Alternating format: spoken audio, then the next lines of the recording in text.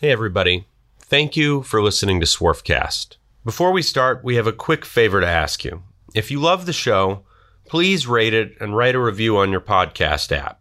Or tell somebody about it. It really makes a difference for us and we'd appreciate it. Okay, on with the show. I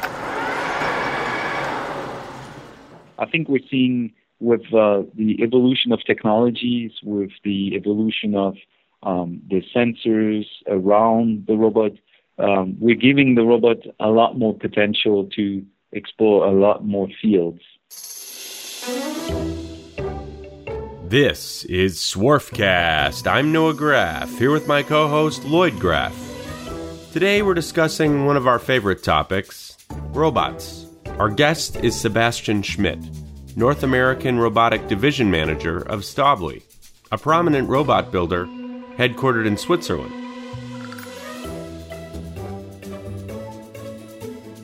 Today's podcast is brought to you by Graf Pinkert. Looking for a screw machine, rotary transfer machine, or CNC machine? Graf Pinkert's got you covered. When you're buying any used machine, you're taking a risk. So it's important to buy from someone who knows their stuff and who is going to give you straight information about what you're buying. Graf Pinkert is a family-owned firm that's been dedicated to selling great machine tools to the turn parts industry for 75 years. It specializes in the top multi-spindle brands, including Index, Schutte, Gildemeister, Tornos, ZPS, Acme, and Wickman. They also sell a variety of other types of used equipment, such as CNC Swiss, CNC turning centers, and parts washers. Machine tools are complicated. If you're going to buy one, you should go to people who are knowledgeable and committed to the industry. Learn more at www.grafpinkert.com. That's www.grafpinkert.com. We are honored to have Sebastian Schmidt of Staubli. Welcome to the show. Thank you for having me. That's a pleasure. So, Sebastian, your company, Staubli Robots, can you give us the scoop on that? You know, a lot of people here, they may have heard of it, but when we think of robots, we think more of FANUC or perhaps Universal Robots. So what is Staubli? What's the history of it? Yeah, okay. So Staubli is a family-owned Swiss company. We're about 126 years old. We started in the textile industry where we were doing Dobby machines, so cam-driven machine, and that was in 1892. And throughout the many years, we developed competence in mechanical, but also electrical by diversifying our activity through connectors, quick connect and disconnect, as simple as fluid and gases, and going to electrical, and then continuing the diversification. We went into robotics in the early 80s by being a distributor for early 80s, so about a little bit more than 30 years ago, where we started robotics by being the distributor for Unimation. So the first robots, electrical robots. It used to be hydraulic and then electrical. So Puma Unimation was the first robot, and we learned from that. And after a few years, 7 years more or less, being a distributor for European market, being Swiss-based, obviously, we acquired the technology. So we acquired Unimation from Westinghouse, and we learned from their technology, and we created our first homemade robot, which was the RX. And since then, we developed the version B, RXB, to TX, to TX2 today. So it's the fourth generation of the 6-axis. We have a full range of picker, scourer machine, as well as 6-axis machine. So that's who we are. So we're coming from a textile background, and that's one of the reasons we're based in South Carolina in USA for our headquarters, our roots from the textile industry. So what percentage of Staubli's business is robotics versus the connectors or the textiles? It's about 40-40-20. 40% connectors, 40% textile, and 20% robotics. So we're the third division coming, and the youngest one, I should say, and that explains it. But we're surely very competitive with our colleagues and sister divisions, and every year we're competing to catch up with them and be and contribute to have a goal to be third. That's what our owners want and what we're aiming for, and even grow in the future even more. I mean, the robotic industry is growing, as everybody knows, so we see a very bright future. This is Lloyd Graff. Sebastian, give us the landscape of the robot business in North America right now. Who are the market share leaders, and what niche do you think that Staubli can grow most rapidly in? So that's a very broad question, but I'll start by giving a landscape as to who consumes robots. I mean, if you look at the RAA figures and IFRs and those organizations, looking at the figures they publish, 50% more or less is going to automotive segment. And that goes into two different fields. You have the body and whites, where the robotics is basically putting the car together. The robots are being used for heavy welding. It's a quarter of a car size machine, 150 kg, and that's about half of the automotive industry. The other half is all the components that you need to build the car, whether it's a window shield or a dashboard, car interior, seats, electrical pump, you name it. I mean, all those components that goes under the hood or inside the car or around the car needs to be manufactured, and that's the other half of the industry. From there, the automotive was the first initiating consumer of robotics in the industry in the early 80s, and has developed with robotics and the use of automation and so on.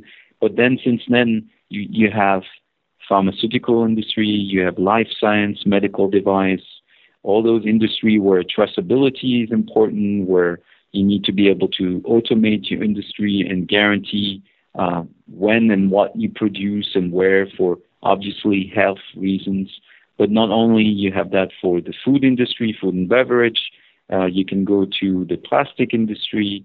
All those different segments have needs for automation and robotics, with the evolution of the sensors and the evolution of all the peripheral equipment, whether it's a vision system or a scanner or a simple switch.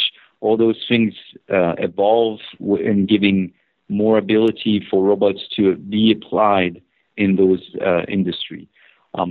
You mentioned market leaders and different shares and so on. Obviously, robotics and automation, body and white being the main market. Whoever has the largest share in those automotive industry has the major players. So you mentioned Fanuc, for instance. So Fanuc is one of the major player in North America, but not only. I mean, you have tons of other industry, and it depends how you choose and which areas you choose to pick. You may be a leader, like us. Staubli is a leader in the life science and medical device. This is medical. We excel, and this is where we done well. But it's a choice for us to not be in the body and white environment. We don't have the product for it, for instance, and we just simply don't try to go there. I mean, it's a crowded place. The what white environment? The body and white is where the car is being welded together. Oh, okay. So body. Typically, we call that body and white. So that's typical car manufacturer. I mean, the big threes in the Detroit areas. You name it. All the Toyota, Volkswagen, BMW. All those guys are have their plants and they're putting the cars together while they have big, huge lines of using robots welding things together. That's not a market where we're in, because we made the choices to be the supplier that will be there for the components of the car, doing the brake assembly systems, doing the dashboard, doing the more delicate stuff and added value with our performance and our machines, being in the life science environment, being the leader there, because of our offering on the sensitive environment. The design of our equipment is all fully enclosed, and that gives us the capability to address different segments in different markets with our product by making it custom to that environment. So I'll give you an example. In the food industry, for instance, you need a wash-down machine if you're going to the primary sector. If you're going to where the product is open, that's an environment where you need to clean and sanitize your equipment on a regular basis. Well, our robot is compatible since it is enclosed. We code it correctly, so we're compatible with those chemical agent and cleaning and sanitizing process, so it can be used in those environments. Is that unique to Staubli? That's a unique to Staubli, yes, absolutely. Listeners, do you have an idea for a future episode of Swarfcast? Or is your company interested in advertising on the Swarfcast podcast? If so, please send us an email at swarfcastpodcast@gmail.com. That's swarfcastpodcast@gmail.com. How much of the robots are made in Switzerland? So the main manufacturing facility is located in France. Oh, okay. So that's where they're at. So most of the robot is manufactured in France? Correct, yes. Well, that's interesting. For the people who are not familiar with the Staubli line, would you say the bulk of your robots are of the smaller type as far as their weight handling ability? Yeah, I'd say small to medium. We start at half a kilo to 150 kg, and more or less 150, and then we stop. We don't go into the big heavy payload or the quarter of the car size, 160 kg. That's not where we're going. So yeah, I'd say small to medium load, payload, and size. Yes. Are you getting into the collaborative business? We do. The collaborative started as a buzz. That's how I see it, and people being interested and curious about what it is, and the buzz created a trend, and the trend is changed our way of doing things today in robotics. It's very interesting. So the collaborative. How do we manage collaborative? We're strong believer that we need to have a product that can address all need. So what we did, and we came out with the TX2 range, and that TX2 is capable of addressing collaborative aspect as well as standard industrial. Oh, okay. So the one robot can do both things. Yes. So the same robot can do both things. And what we claim is you don't have to make that choice. We believe that people are interested in doing more collaborative, which is true, but they don't really know or understand how to apply. A machine is only collaborative if you apply it as a collaborative machine. If you just apply it the way you apply it in a standard industrial, fenced in, and you don't take attention to all the safety aspect around that, what is required, it's not going to be a collaborative. A collaborative means you need to look at pinch points, you need to look at your risk assessment, what happens if someone comes in close to it, if you manufacture knife blades, for instance, how collaborative can it be, right? If you have a robot handling something sharp, right. It cannot by by default cannot be collaborative. It's dangerous. It's dangerous in the sense that the robot doesn't need to move to make it dangerous. Even as a standstill, you have a sharp object in the middle, so people need to be careful of. So all those are things that you need to take care of and you need to think of to say, okay, what do I need to do and how do I mitigate each and every risk in my process so I can make it collaborative and people can work with and for. So is there a switch on the robot that just changes the speed, like the collaborative speed, the safety speed, and then the other one? Is that how it works? Yeah, it's exactly. It's exactly no. It's a configuration. So you basically configure saying, okay, I do my risk assessment. I see that there is a potential of risk here. I need to mitigate that risk by applying a scanner sensor, and if I detect that, I need to slow down the speed of the machine and reduce the throughput there. So while the person is located close, there is no risk. He won't be afraid of something moving abruptly and quickly. But once he moves out, you can carry on and repeat. So it's a configuration more than anything else. If you want to program it, does it have the sensor like with universal robots where you can just move and it'll emulate your movement, or is it more of a joystick like the Fanuc robots when you're trying to program it in the sort of the easy way for the layman? So it's more of a point-to-point, but you move it with the teach pennant. You call it joystick, similar, yeah. Okay. You move it from one point to another, and you say, okay, you're going from that spot to here, and you do that, and this is the logic behind it, and so on. A lot of these robot companies, they claim somebody can learn in a week or something, or a few hours to learn to do the basic stuff with the collaborative. Is that similar? Would you say it's a similar learning curve?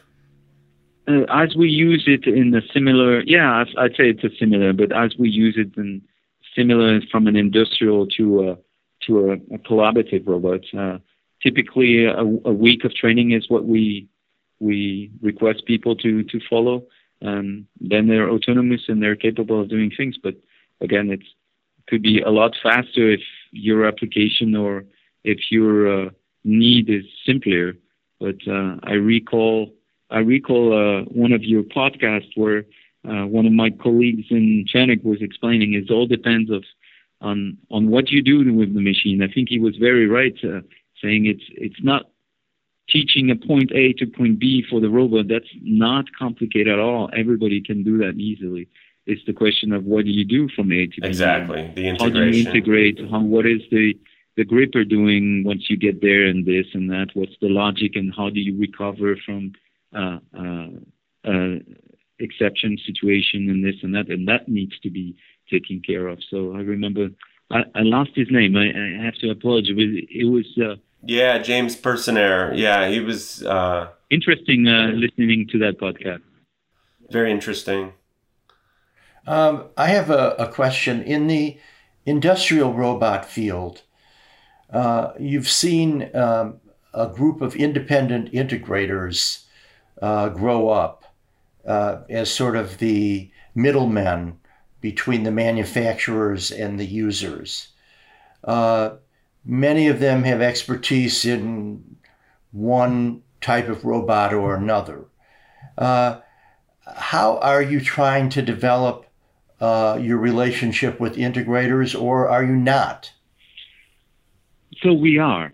Stavly is not doing any integration. We are systematically working with a partner. Every project that we do look at and we work on is always systematically being brought to an integrator. We are looking and seeking for projects when we develop our business. And when we found a project, we look at what could be the solution and so on and so forth. And then we always bring a partner on board to provide the solution. We are the robotic experts, so we know how to apply robotics to an automation process and what it requires from a robotic standpoint. Our partners are experts in the food industry, maybe in the poultry area, I see. maybe in the bakery, with knowledge on the process, or maybe in the brake manufacturing, or in adhesive or something. So we have different partners having different skills. Maybe an expert in assembly of tight tolerance parts. Yeah, that makes sense to go to to collaborate with the specialists from the field. I see exactly. That. Mm-hmm. Yeah.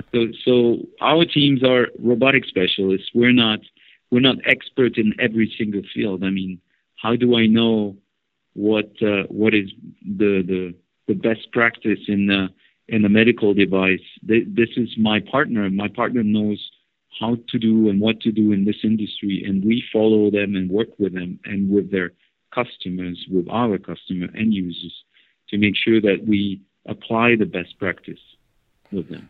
Okay, so what if you're on the other end? What if you're a client and you're not a big client? You're an independent machine shop in Akron, and you see several applications in your factory for automation, for robots. And you have found Staubli at a show or wherever.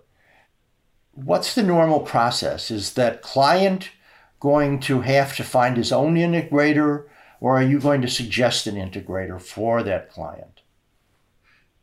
It works both ways. The first thing is we obviously do an assessment, technical assessment with them. What's your target? What you're trying to solve here? If you want to go to automation, there is something you're trying to solve. Whatever it's a throughput, or it's a accuracy thing, or it's a quality, or so. We're doing that assessment, and we're looking at what is exactly the need that you have. Once we have that figured out, we also know and advise and saying, in our range of product, this is what you're looking at, and this is what we suggest we use. From there, we ask them, okay, do you have any automation already? Have you done anything? With who? And do you have a preferred partner that you want to work with? If not, we can suggest you one. But it's multiple ways. I mean, some people are saying, no, I work with my buddy close by. I know them. I've been doing machine with them. I'm comfortable with them. That's who I want to work with. But also some of them, look, it's my first experience. I'm a small shop here. I don't really know. I'm coming to you. You're the specialist. Can you give me advice? And do you think it works better when it's one of your guys, when it's somebody that you're experienced with? Not necessarily. I mean, there is plenty of talented guys that we never worked with that we have a chance to cooperate on a project and things goes well. Sure. And then that gives us an opportunity to do more work in the future with them. Well, just a few overall questions. Do you think that robots are going to take away a lot of the unskilled jobs in the United States or worldwide? Or do you think it's just going to create new ones, etc.? You hear a lot of differing views about that. Yeah, so there is an interesting statistics in that is going around that shows that every country that invests in robotics and automation in general creates more jobs. It's a hard correlation to make and to prove, but you can see that every country that invests a lot and have a lot of install base and a lot of robotics see his unemployment rate going down. And the reason for that, I've been hiring people left and right, and I'm struggling to find more.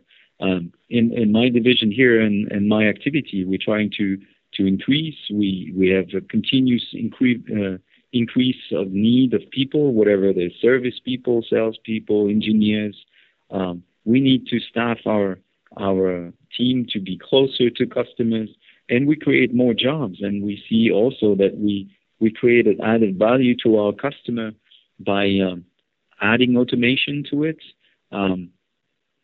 getting people outside of labor-intensive jobs where it's labor-intensive in the sense that very repetitive, very difficult, the job that nobody wants to do. We've done some operation and we've done some things where the environment is just just nasty. It's just not pleasant for people to be in. And we managed to put the robot there to do the things that are difficult for human beings and people to do it, so they can be behind the scene and monitor, make sure the quality is there, add the value to the product and to the process around the machines.